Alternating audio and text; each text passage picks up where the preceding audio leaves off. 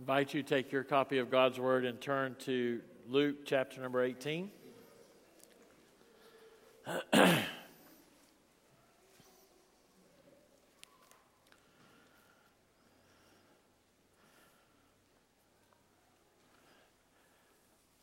Double scary moments for me these days with the children's sermon. I don't know what Howard's going to do, and then I don't know how Scarlett's going to respond. As you saw today, she could be accused of voter fraud because she voted every time.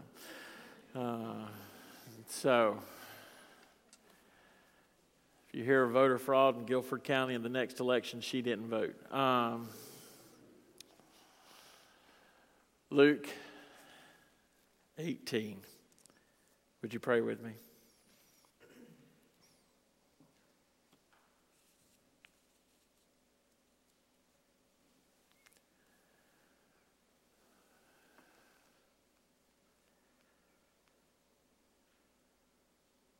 Father, we are thankful today for joy and for your word. And Lord, as we come to your word, we just pray that you would open it to us in such a way that we would find joy in our hearts.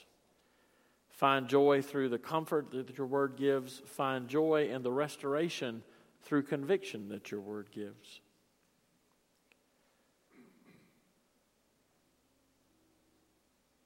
Father, we simply want to hear from you today. So speak to us. Give me the words that are needed for all of those gathered here as we make our prayer in Jesus' name. Amen.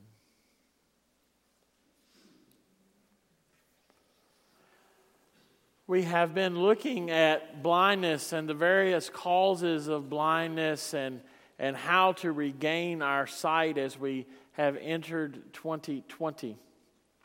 So that we have that perfect vision that we can see clearly. And we conclude that look today with a note about what is required once someone has 20/20 vision. Once someone can see clearly, what happens to them afterward? We take a look today at a very well-known passage of Scripture about blind Bartimaeus. Now, he's not named that in our text. Notice with me, verses 35 through 37. As he drew near to Jericho, a blind man was sitting by the roadside begging. And hearing a crowd going by, he inquired what this meant.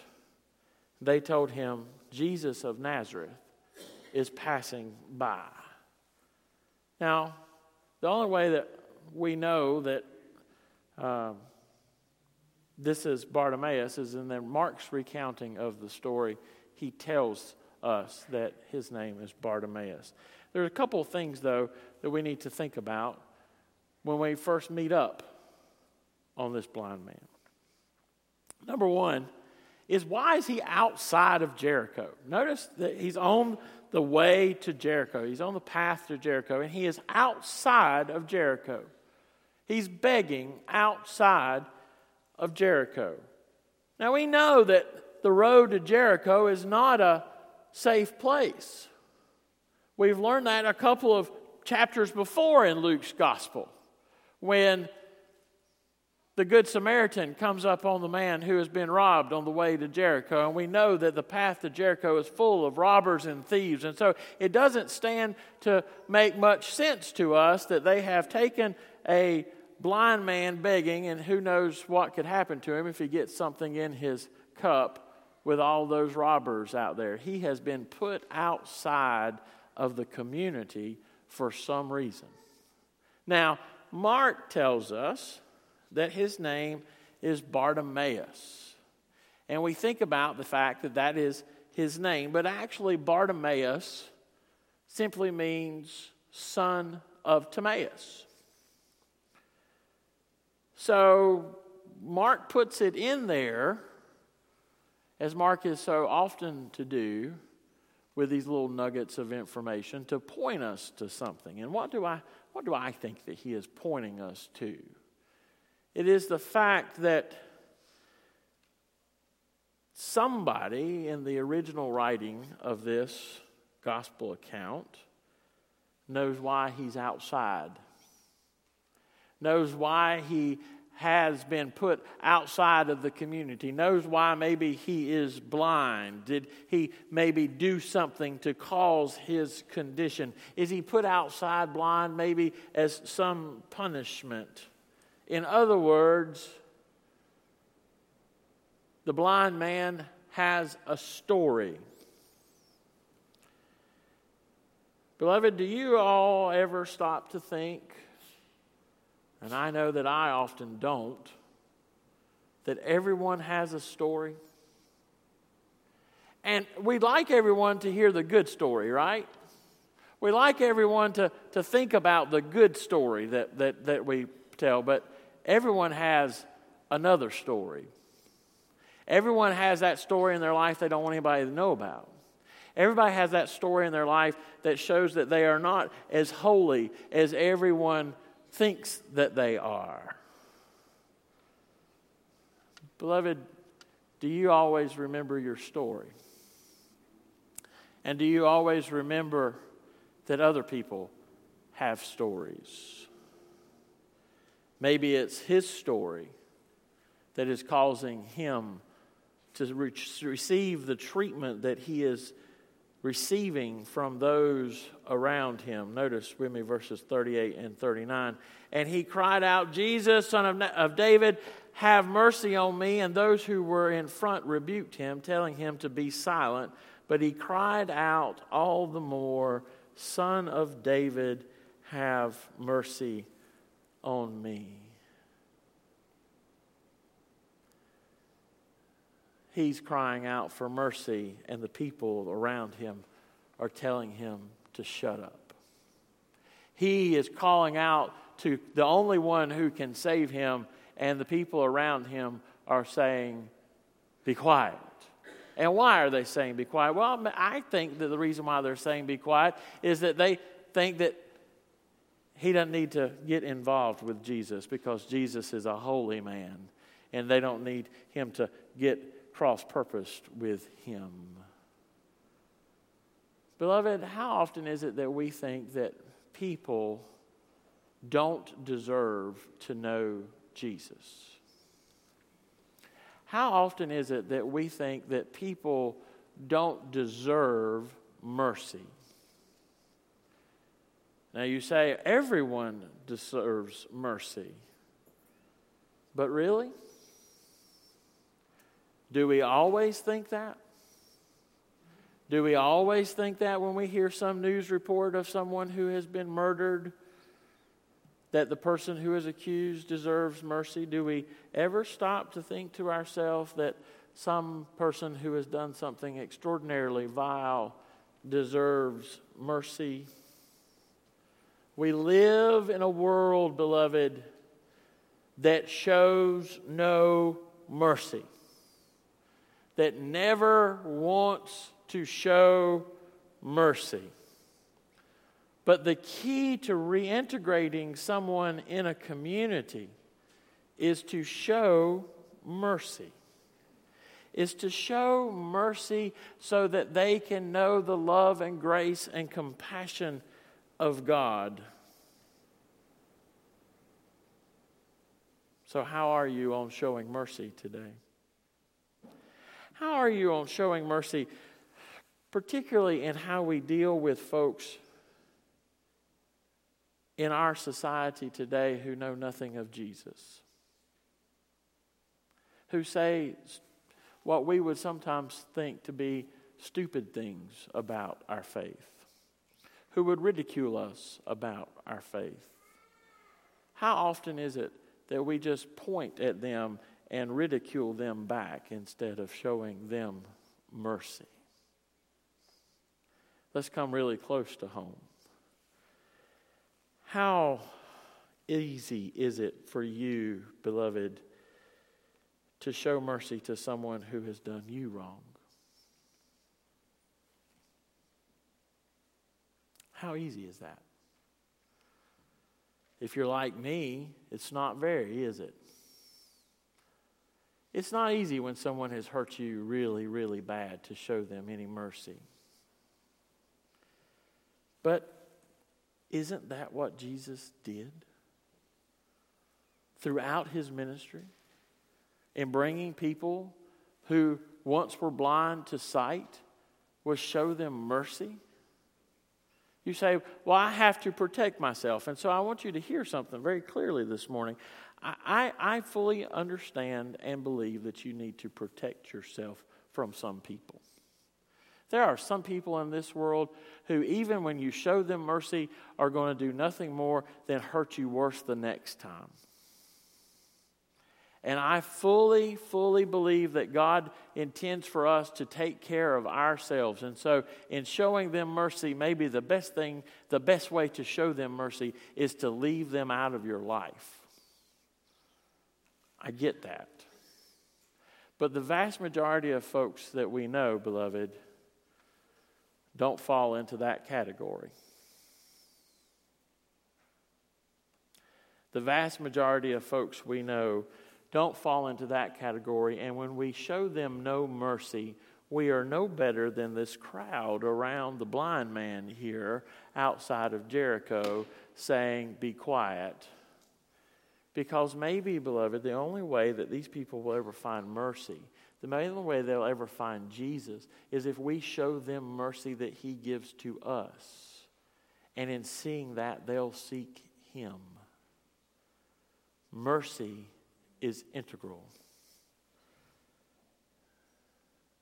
Because as we're about to see, it is how Jesus brings this man back home.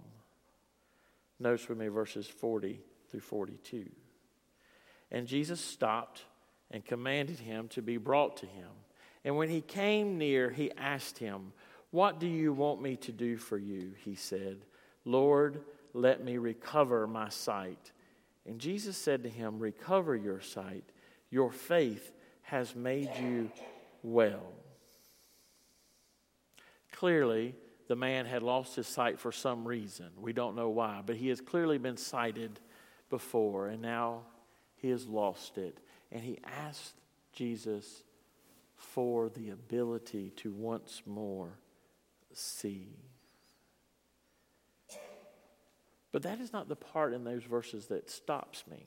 The part in those verses that stops me is the fact that in verse 40 it says, "And Jesus stopped." Jesus is walking and he pauses. He pauses for just a moment. And he turns around and then says to the man, "What do you want?" After he commands them to bring them to him. Beloved, how often is it that you pause to hear what the world needs in regards to mercy? Or how often is it that you keep walking by? The world is always crying out for mercy. The world is always crying out for something to assuage the pain that is in their hearts. And we keep running. But we serve a Lord who pauses. And maybe in the quietness of our lives, we should pause more often to stop and hear and show mercy. A reminder to us all that Jesus says that he desires mercy and not sacrifice in Matthew 9:13, quoting Hosea 6:6. A reminder to us that in Micah 6:8, the question is asking, what does the Lord require of you? And the answer given by God is to do justly, to love mercy, and to walk humbly with your God. It is all dependent on mercy. Let us never be accused of being merciless. But in showing mercy, let us also note that it is always a sign that we have received mercy. Notice the end here, verse 33. And immediately he recovered his sight and followed him, glorifying God, and all the people, when they saw it, gave praise to God.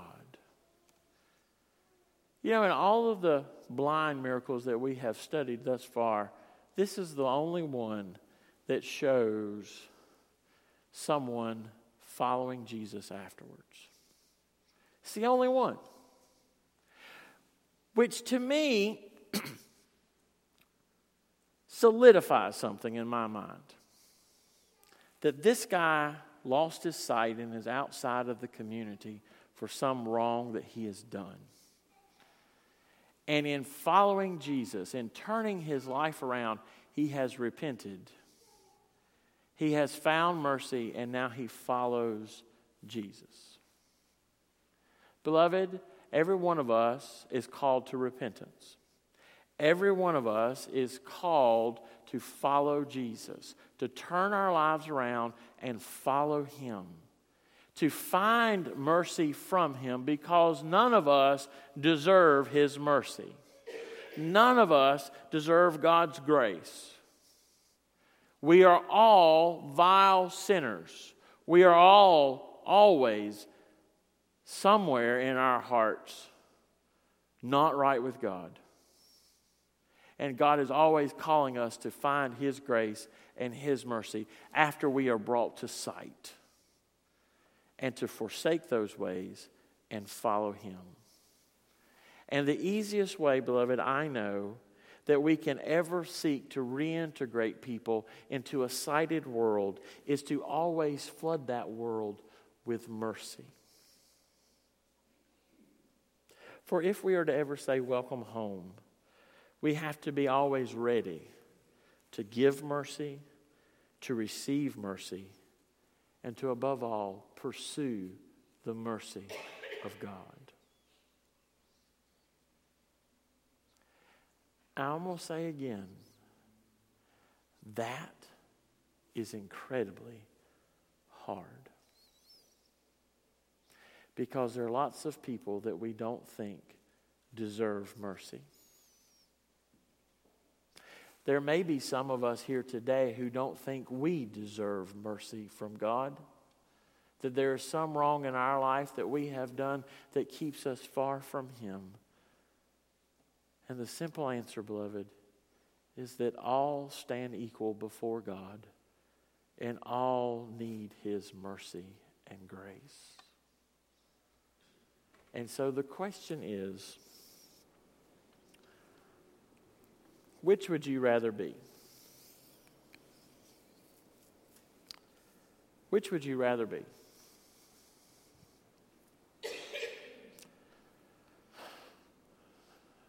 On the outside or the inside? Would you like to be on the outside, like the blind man here at the beginning, in danger and not even able to see the danger because no one has showed you any mercy? Or would you like to find mercy and be brought back into the community to feel the love and the grace and the warmth of it?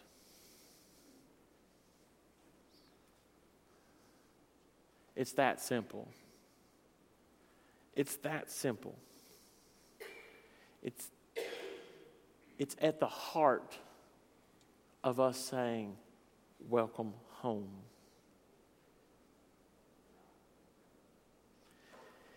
Our inability to show mercy, beloved, will keep us blind. Our inability to receive mercy will keep us blind. Our inability to pursue mercy from God will keep us blind. But mercy, grace, will always bring us home.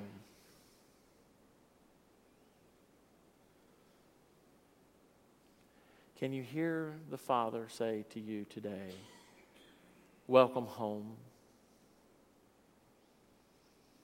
Is there some situation in your life today that you need to say to by extending mercy? Welcome home. I know on a week that it is going to be 70 degrees in North Carolina in February, this makes zero sense. But do not stand alone in the cold when the warmth of God's mercy is on the other side of the door. Come home. Let's pray.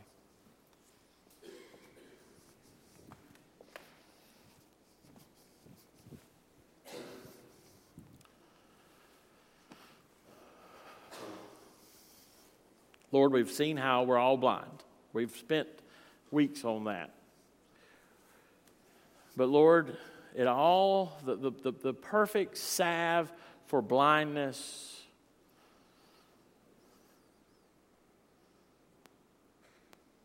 the perfect salve is mercy. So Lord, for all who need mercy today, I pray that they would find it. For all who need to give mercy today, I pray that you would flood mercy into their hearts in such a way that it has to flow into the areas that they need to give mercy to. That at the end of this Lord's Day, we can all rest around the warm hearth of your love, feasting on your grace and mercy. For that is what you require of all of us. For we ask this in Jesus' name. Amen. Where has God spoken to you today about your need for mercy, your need to give, your need to receive? Wherever it is, beloved, if God has exposed it to you, that means that He is ready and able to endow you with it. You must just rely on Him. Maybe it's today that you've not experienced mercy in your heart by knowing Jesus Christ as your Lord and Savior. Today, I'd be glad to show you that true gift of grace and mercy that is a relationship with Him. Maybe today you want to be part of a group of people who are constantly pursuing mercy and ways to show mercy to the world at large. Maybe it's another need that you have. I don't know. Whatever it is that God's spoken to you today, though, I pray you would respond as we stand to sing. Would you come?